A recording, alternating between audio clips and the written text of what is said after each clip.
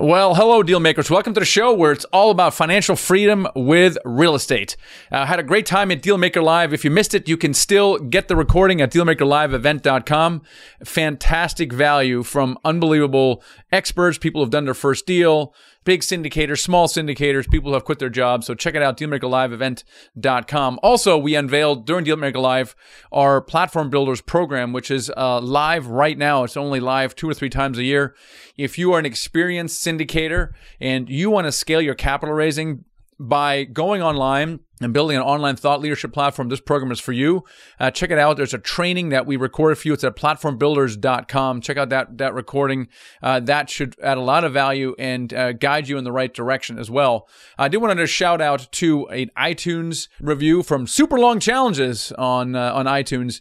He or she said, great podcast. Honestly, this podcast is great. You get to hear other people's stories and how or why they started. It makes you realize that you're able to do this as long as you put the time in and hard work in.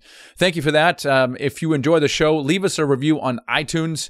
We'd love to hear from you as well. And before we get to our guest today, which is Ashley Wilson, a very exciting topic that we're going to talk about today around how to scale asset management and all those things. Before we get into that with Ashley, let's bring on our co-host, Garrett Lynch. What's going on? What's going on, Michael? Hey, one of the things I want to talk to you about is I think one of the true effects of COVID is the effect it's having on construction. Can you talk about that a little bit? Yeah. So construction right now, everybody's seeing shortage of labor and shortage of materials. It's just what's happening in the market right now. And so it's the reality and everybody's overcoming it in their own way. Yeah, exactly. And it's let's talk about how we do that, because I think we underestimated the importance of construction management. Especially when you first get started, you kind of rely on your property manager to get stuff done, including turning units and construction, things of that nature. And that may work in smaller projects, but when they get a little bigger, upwards of 10, 20 units, so not that big, our experience has been that property managers' capabilities are limited.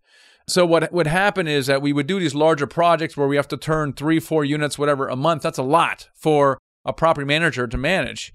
And one thing, if I would do it over again, I think you would agree with that, is instead of only relying on property management companies, the GPs may have to hire their own GC. And that GC may be different for the exterior and the interior. What are your thoughts on that? Yeah, I absolutely agree with that. So I think what's happening now is you think about, you have different layers between your project getting done and who you're hiring, right? And so if you hire your property management company as the layer to get everything done, there's multiple layers beneath it. They may have a GC that they go to, who has a sub that they go to, who has a supplier that they go to. So all those layers are potential bottlenecks. And when you have issues in the supply chain, you have issues with labor, you want to be as close to the source as possible, because that way you can help solve problems and you'll understand exactly what's going on. Otherwise, what it does is if you start to rely on, let's say, just your property management company to get stuff done, and there's all those layers beneath, what's going to happen is you're going to get mad at your property manager and it's going to cause friction between you guys, when the reality is that the issue lies much further beneath.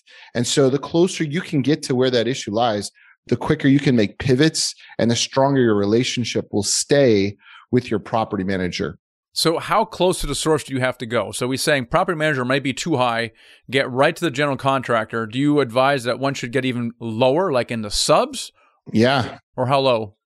We're going all the way to the subs on our end. So, we have general contractors that we work with, then they have subs or whatever, but you have to kind of understand exactly what's going on at every layer so that you understand their challenges, so that you can push on something as much as you want.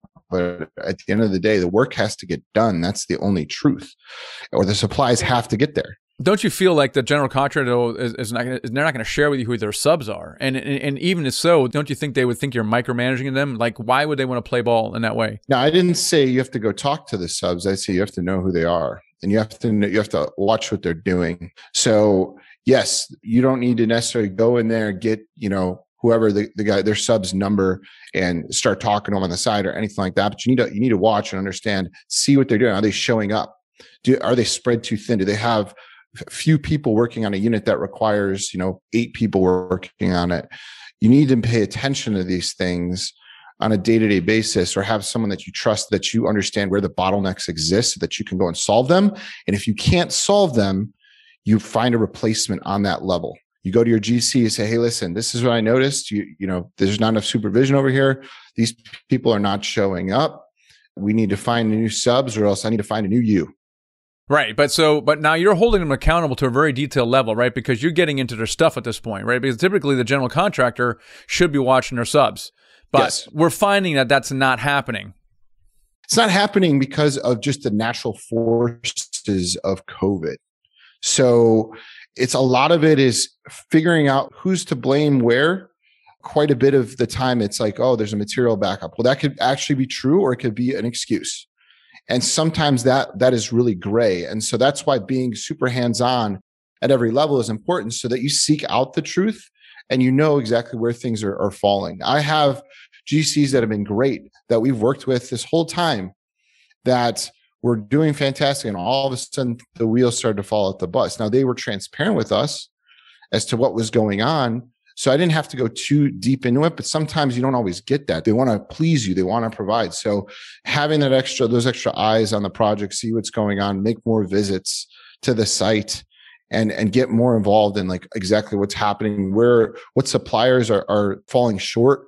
So you as the operator, as the owner, have a greater ability than most to solve problems. That's what you are paid to do, is to solve problems. And this exists in any department, including construction. So that's how I look at it. I don't know. I'm not a plumber. I don't know a ton about plumbing, right? But I was underneath the building, crawling, trying to figure out what the issue was, because I knew I could help that plumber solve the problem. They may not have been able to see with money or with something else. There are other layers to this. So that's the way I look at it. I think there's two words that you mentioned in there that really, I think, are a key to how you interact with contractors and your property managers, and that's accountability and transparency. I think you mentioned both of those. Accountability is a little bit more straightforward. Hey, you're going to do what you say you're going to do by the time you're going to say it in the way that you said you would do. That's accountability. The other one, though, is transparency.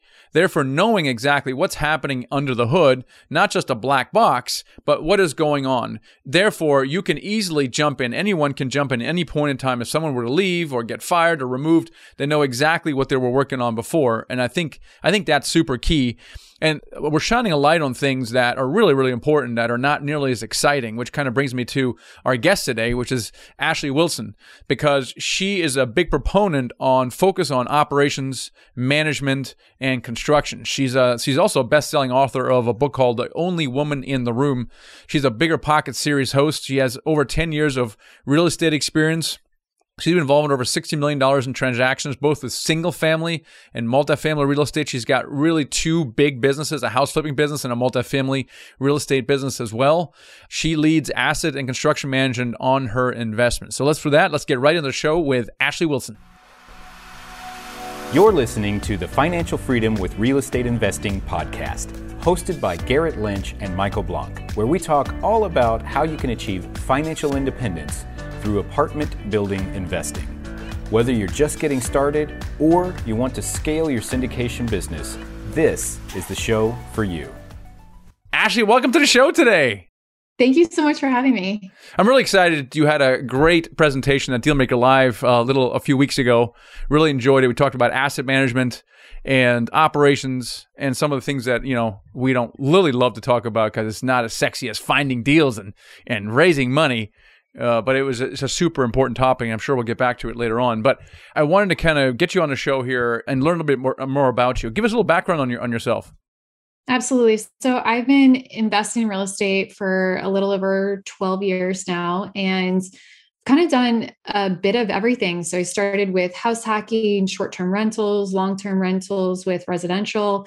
Then I started a multi-million-dollar flipping business with my dad, where we focused on high-end flips in the suburbs of Philadelphia, which is a very exclusive area called the Main Line of Pennsylvania. And a few years back, I then transitioned into commercial real estate and started buying large apartment buildings. And as you just alluded to, managing asset and construction management. My goodness, that's quite busy there. Are you typically partnered up with people when you do this? I heard your dad, you're doing something. Your dad How do you get into this business? How do you start them up? So I grew up with a strong influence of construction as my dad owned his own general contracting business. He's owned that business for over 45 years. So I have seen everything from residential to commercial construction and had that vantage point from a different perspective than an investor. And then coupled with that, my mother managed an entire small business. So she was the manager for the entire company. So it's not surprising that I married the two and then kind of fell into that. With respect to how I've started the businesses, I always find that it's easier to work in teams. You can go further faster with teams. So I still have the flipping business today with my father, but I also too lead our apartment business. So I'm the principal of Bar Down Investments. I started in commercial like most people do when you're doing large commercial, which is by partnering with other people. And then since then I've transitioned to building out my own company. And Jay Scott is a partner of mine with Bar Down. He came on about 2 years ago now as a partner. So I just find that you find good people and good things happen. So I'm a huge team player.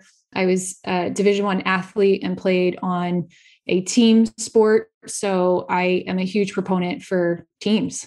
What sport was it, Ashley? I played field hockey in college, but I also am a national equestrian. I won the nation in 2013, and I still compete very heavily still. So I had a horse show last weekend, and I'm going up to New York this weekend. So I've traveled all over the country, even with riding as well.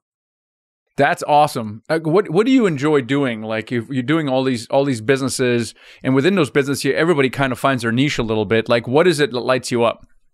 The thing that lights me up about real estate is the actual real estate. I know a lot of people enjoy raising capital because they enjoy socializing and, going out on the golf course or going out to dinner and drinks. But for me, the real estate really excites me. I get really excited about not only finding specific assets, but trying to figure out the best way in which to maximize the value of them. So to me, it's almost like a puzzle, and there's so many different components to that puzzle, and you can never stop learning because there are things to take into consideration, like business operations, all the way to psychology and how tenants think and what makes them lease one apartment versus another, and market shifts. I'm just very intrigued by learning. I've always been a fan of learning and lover of learning, I guess, so to speak. And apartments is the only asset class that I've found that continues to challenge me. Ashley, so this is fantastic. I really relate to this as well because I look at myself as kind of a business strategist. As you have so many variables. You have your debt, you have the market, you have the tenant base, new construction, all this stuff. I love it. So I'm curious, how did your strategy before shift into where it is now over time? And what does that look like? I think everyone's journey is different. I often get asked the question whether or not you should stay small or transition to large apartments. And I think everyone's personal situation dictates a different answer. So with respect to my journey, at different points in my life, I needed real estate to supplement my life in different capacities. So when I first got into real estate, I worked in clinical research and development. I was the director of global vaccine development, and that parlayed into a very heavy work time commitment for me. So I didn't have the time nor the bandwidth to take on something like commercial real estate. For me, house hacking played very well. It offset my expenses. And then we also did short-term rentals, which is something that I could automate. It was very easy to manage for me. And it was pretty much a hands-off investment strategy. So that played very well into what I needed at that time. Then I retired from pharmaceuticals and I had a lot of time on my hands, which increased my bandwidth. And playing into my skill set and someone who was close to me, my father, it was a natural partnership to go into something that required more hands-on involvement. It had more risk, more reward, but with that comes higher taxes when you follow the flipping strategy. So ultimately, what I looked at was, how do I work smarter, not harder, which positioned me well for commercial real estate.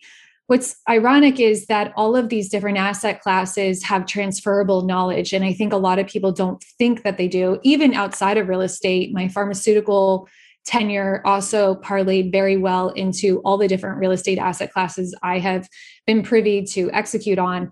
But ultimately, commercial to me is the holy grail for my needs, because it not only provides obvious tax advantages, it's a hedge against inflation if you're following anything to do with the market right now and over the past year and a half. And I mean, it's a no-brainer. We are going to have inflation. It's just a matter of how much inflation. But there are a lot of different components that make multifamily very advantageous for us personally, and then also based off of the market demands, where I think personally that there is going to be a huge need because of the shortage of housing in the market. Yeah, there's no question about one of the things that you focus in on is literally the operations of it. And we talk a lot about the deal finding and the capital raising because it's just much more exciting. Why do you think that syndicators have to really focus on the operations? I think historically in multifamily, what I've witnessed is that there has been so much appreciation with the apartment industry that ownership groups have been able to succeed without focusing on operations because of the huge demands that has entered the marketplace. And that has compressed cap rates and pushed pricing to the highest of highs that we're seeing nationwide right now.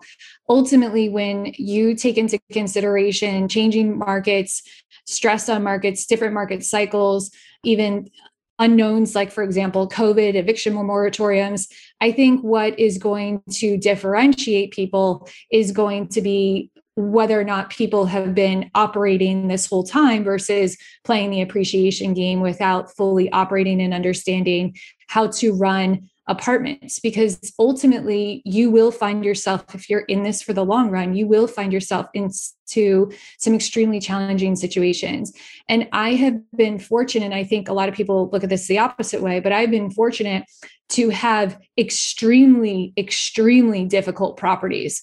I mean, in my first year alone, I went through an entire building burning on fire, a gas leak, multiple evictions, lease up. I mean, just poor underwriting. I mean, just everything that you can possibly imagine needing to overcome as an operator. And that has positioned me well to learn. And that learning that I've done has been able to not only help other properties, but during COVID, a lot of people were talking about the different collections based off of whether or not a property was located in a primary versus secondary market. And what's crazy is I didn't see that difference across my properties. And I think the commonality between our properties is we operate our properties a specific way. So the markets didn't have a huge impact on our properties because we've been operating so tightly, even pre-COVID. It positioned us well for collections, which we were over 100% collections on all of my properties throughout the entire COVID period. Ashley, so this is like such a great point. Again, I resonate with you. I started out in the trenches with D-class stuff. So Section 8, transitioning into large apartment complexes where you have over 50 apartments with bed bugs in it, so many that you don't even know how to pay the bill to fix the bed bug issue. And I think that's really kind of, made me into the operator that I am today. So what were some of the major takeaways? Was there any like big moments that you're like, man, I'm so glad I learned that's coming into play now as an operator? Every single thing I have learned has helped me along the way. I think the biggest lesson that I've learned is the marriage between asset and construction management. I think that those two roles need to be, if it's not the same position, they definitely need to be very close-knit type folks who are managing those two components together. The reason why I say that is because it is super advantageous to know at any given time what the market demands are, so you can play and exploit whatever market demands there are week by week. And we literally look at our market and do market surveys every single week, which is, some people would say, is an overkill. And it definitely is more of a micromanagement style. But at that rate of looking at things so closely, we minimize our loss to lease, because we are then renting at close to possible at market rent. And we're also pushing premiums on the highest demanded unit type versus sticking in a concession or a rate then sticks around for a month, 2 months, 3 months. And then a few months later, if someone were to only look at financials on a quarterly basis, wonder why there's such a gap in market rent versus what the actual rent that you're charging. And, with respect to loss to lease specifically, you can also plug and play a lot of different programs, credit building programs, programs that offset deposits. So it spreads the deposit over and basically the entire tenure that someone's at the property.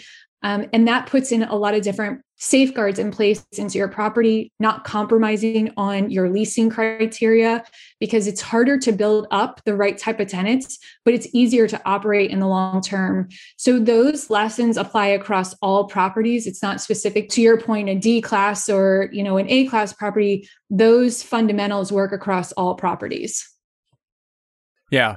I think it's really important, and we didn't realize this quite as much in the beginning, the focus on operations. Just philosophically, from a partnership perspective, it's not just about finding deals and raising money. Someone's got to operate it, and then really having someone on the team who's good at it, who loves to do that. But again, this comes from the partnership as well. We realized, from the house flipping days, they say you make your money when you buy the house. That's not the case with an apartment, right? If you don't execute on the business plan, no one's making money. So you have to, of course, buy right, but really, to make the money and the returns on the asset management and the construction as well. I want to shift a little bit here to your book. You put out a book recently. It's called The Only Woman in the Room. What inspired this book, Ashley? So it's funny because when I grew up, I didn't have a lot of women around me. I was riding at the time when I was younger, which is a single sport. I got into field hockey much later. My brother played a team sport, so it was always boys around. And, my dad was in construction, once again, always boys. I never saw women in construction. And then I went in high school, I went to an all boys school that went co-ed, my sophomore year when I went there, but the ratio was 3-1. So I was constantly surrounded by boys. In college, again, I lived with all boys in a house, 14 other boys and myself. So I never really was bothered, nor I was fazed by the fact that I was constantly around a lot of men. But it dawned on me when I attended Dave Van Horn's Mid-Atlantic Summit 3 years ago, when Liz Faircloth and Andressa Gadelli, the co-founders of the Real Estate Invest Her community, asked all the women in attendance to have lunch together. And out of 450 attendees, there were only 14 of us sitting at a table. And I was just dumbfounded. I never realized that there was such a huge gap in women in real estate, period. And then let alone in commercial. And then I don't know any other woman in commercial construction. So I always put it out on every podcast. If you're in commercial construction, please reach out to me, because I just would love to, network with you. And I think that realization then, I know that realization then dawned on me. And on the way home, I said to my husband, I'm going to write a book called The Only Woman in the Room and highlight all of these different stories in real estate, because I think there's a couple underlying factors as to why women are not telling their stories. One is they're less likely to push themselves forward and self-promote.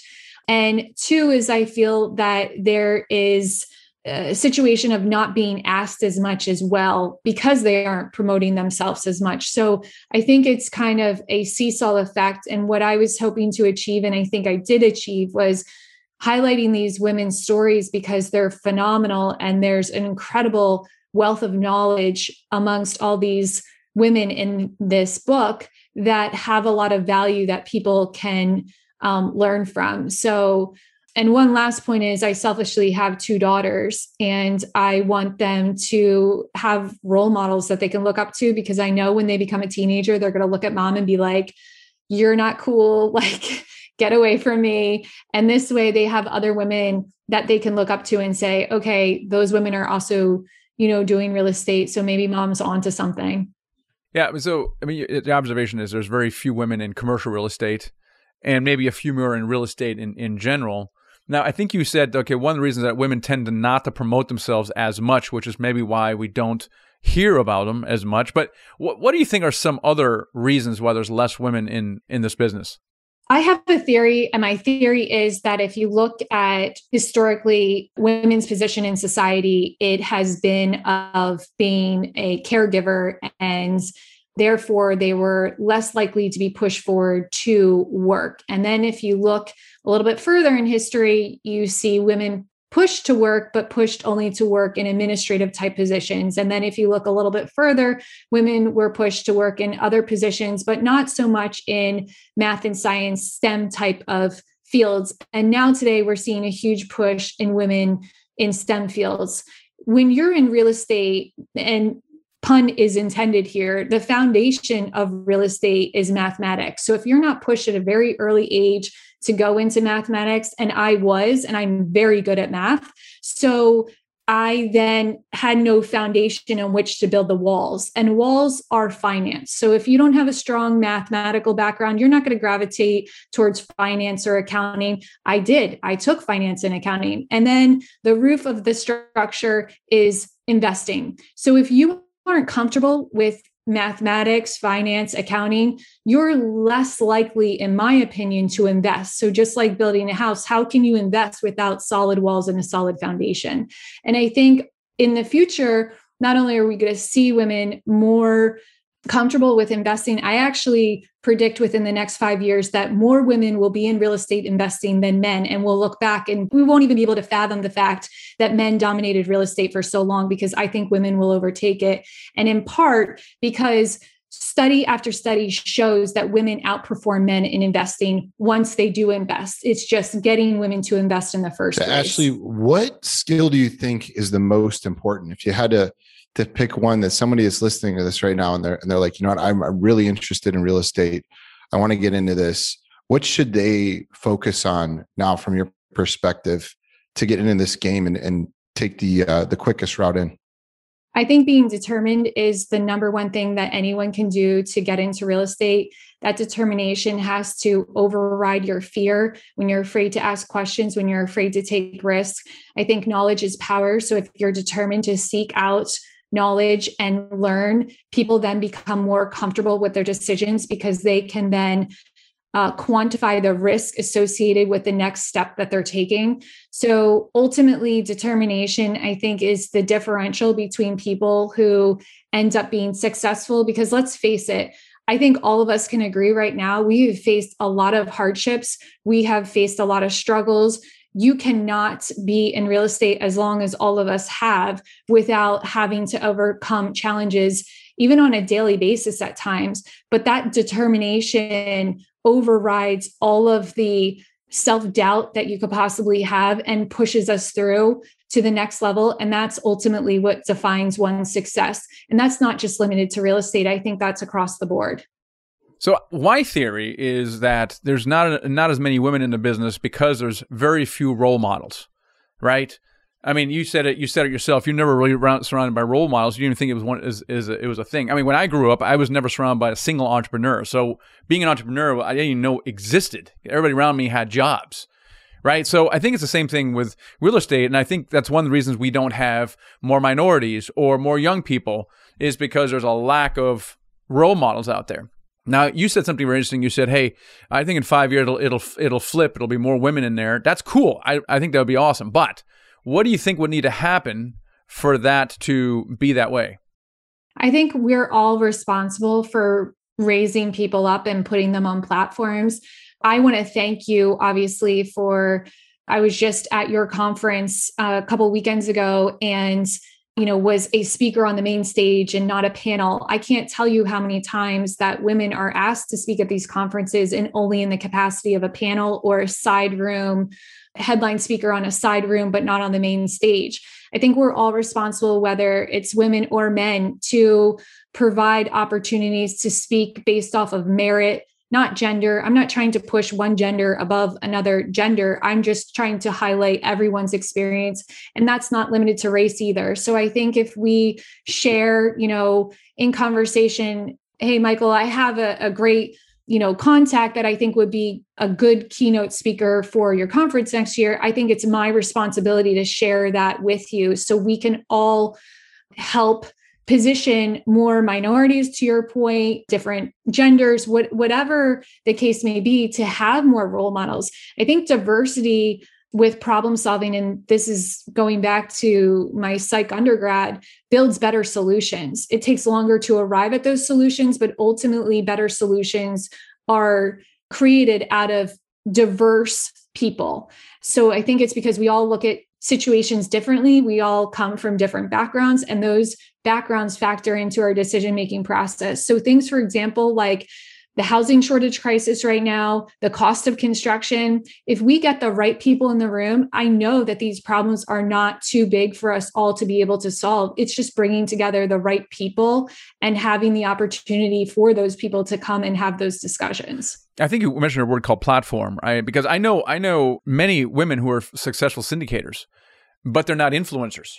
It's kind of like they're, and I've had conversations with many of them. I said, it's great, you're successful, but how are you using that success? How are you influencing others? And it could be back to, women tend to be less self-promotional as just a personality type, and men are like, look at me, right? So the men are going to be more visible. Therefore, there's going to be more role models.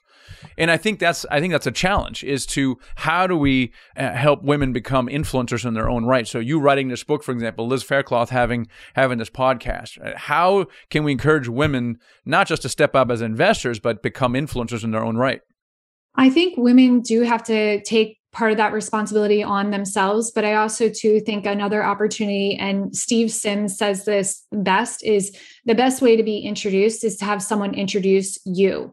And I think if someone knows that they are more comfortable in a self-promotional capacity, let's take, for example, like a Steve Lloyd. Like Steve Lloyd is very outgoing. He is very comfortable speaking. He's a great speaker. That's an opportunity for him to then, maybe parlay his comfort with speaking to bringing someone else on board, and maybe on a panel, if they're not so comfortable having the stage all to themselves, but they have tremendous value and wisdom to add, that maybe it's more of an interview style and that person then feels more comfortable. There's Investor Girl Brit, who's probably the most followed woman real estate investor I know, at least in North America. She actually is very self-conscious in speaking on stage. And she talks about it all the time, that she's more comfortable on Instagram because she's not in front of a large audience, but she really enjoys the interview style. So you'll see a lot of times when she's speaking, it's more in an interview format than her taking on the main stage. Now, could she carry a main stage? Absolutely. But I think we all have different comfort levels. And I think, once again, it's not gender related nor race related. So what's your advice to women right now, listening, watching this right now? If you are in a situation where you have any interest in what we are talking about or any other show that you're listening to, reach out to the people who are speaking, as they're typically very easily able to connect with through Instagram or email or, any other contact, and start building relationships. There's a reason why your net worth is your network. And it's ultimately because of the opportunity and access it provides to different situations and opportunity and learnings that you can gain from someone. So I would definitely take that step. And then also too, there are a lot of different groups that are throughout the entire country. Even with COVID going on, you can access them virtually. So there are so many free platforms that are available to learn and get comfortable, with real estate, that I didn't have that opportunity 12 years ago. This is a more recent phenomenon through YouTube, Clubhouse, Instagram, TikTok, all these different social media type platforms, Meetup. So exploit that, because you have the opportunity to go further faster than I ever did. Ashley, where can people find out more about you and connect with you? You can find out more on bardowninvestments.com and then on Instagram at Badash Investor. All right, awesome. And the book also is on Amazon. It's called The Only Woman in a Room. Highly recommend that you guys check that out. I think you'll find it very encouraging. Ashley, thanks so much, obviously, for speaking Dealmaker Live, from being here on the podcast. Thank you so much for having me. I really appreciate it. So, Garrett, it's one of those things that we don't really talk about a lot, about the operations and construction management. And so this show really shines a light on the importance of this. Yeah, I think, Ashley brought up a really fantastic point that the operations and construction go hand in hand, especially during, these times. You really have to understand, have your finger on the pulse on both simultaneously so that you can make the right pivots in the necessary time to be able to keep your operation moving forward and stay on target for your investors. Yeah, absolutely. And as we talked about in the intro, while we always talk about, hey, rely on your proper manager, it can't be a hands-off thing. Oh, you do this, you send me a report once a month and all is good. No, you be much more involved in that. Hold them accountable to specific KPIs, deliverables, timelines, and make them be transparent with you. In many ways, a lot of these have self-service portals where you can log in at any time, but don't rely on them. Trust but verify, I think, is probably the key here with both property managers and anything related to construction. Yeah, exactly. So I think what Ashley said was really true, that she's had all these experiences over time, and it's built her up into the level that she is. And so you're going to make mistakes along the way. It's just kind of the nature of the business. It's just not making those crucial, very large mistakes that are going to sink your investment. And so doing things in the right way, creating that accountability, creating that transparency is very important in your operation in general. And she's definitely highlighted that. So I loved her take on how she's kind of evolved into, where she is now in real estate. I thought that was really interesting to me, how I asked her the question about, hey, listen, how did your strategy change from before until now? And what she said was, well, it's changed based on my lifestyle and based on, essentially where I'm at in my life, which I think is super unique. And it's really true for anyone. Well, there's different parts of a syndicator's journey. And while you may not have specific problems right now, you always want to be 6 to 12 months out. So listening to someone like Ashley and us talking about construction management and operations is super important, but maybe not right now. If you, of course, haven't done a deal, but maybe you've done a deal, right? And it's a smaller deal. It doesn't require the complexities and the systems. But once you've done 2 or 3 deals, let's say this time next year, what do you need to do? What kind of systems do you have in place? Now, right now with Nighthawk, we're about 2,000 units right now, and we're really becoming maniacal around systems, repeatable systems to get consistent results. What we want is we want to be able to buy a deal and put it through the process, okay? The Nighthawk process that produces predictable, consistent results. That's kind of what we're looking for right now. So these things around operations and construction management, having the right people in place, documenting those processes and making those repeatable are super important. So what I'm saying is always look 6 to 18 months in and out, because things happen very quickly in this business. As you know, you can do 2 or 3 deals a year. You're adding millions and millions of dollars real estate. What are you doing now to prepare for that? So that's kind of the message here, is pay attention to operations and stay just ahead of the curve here. And I did mention Nighthawk, which is our investment company. Would love to have you talk to us about a future deal that we have. Go to nighthawkequity.com, click the join button. You can fill out a short form and talk to us about some upcoming deals. So we'd love to have a conversation with you. That's it for this episode. Catch you guys next time.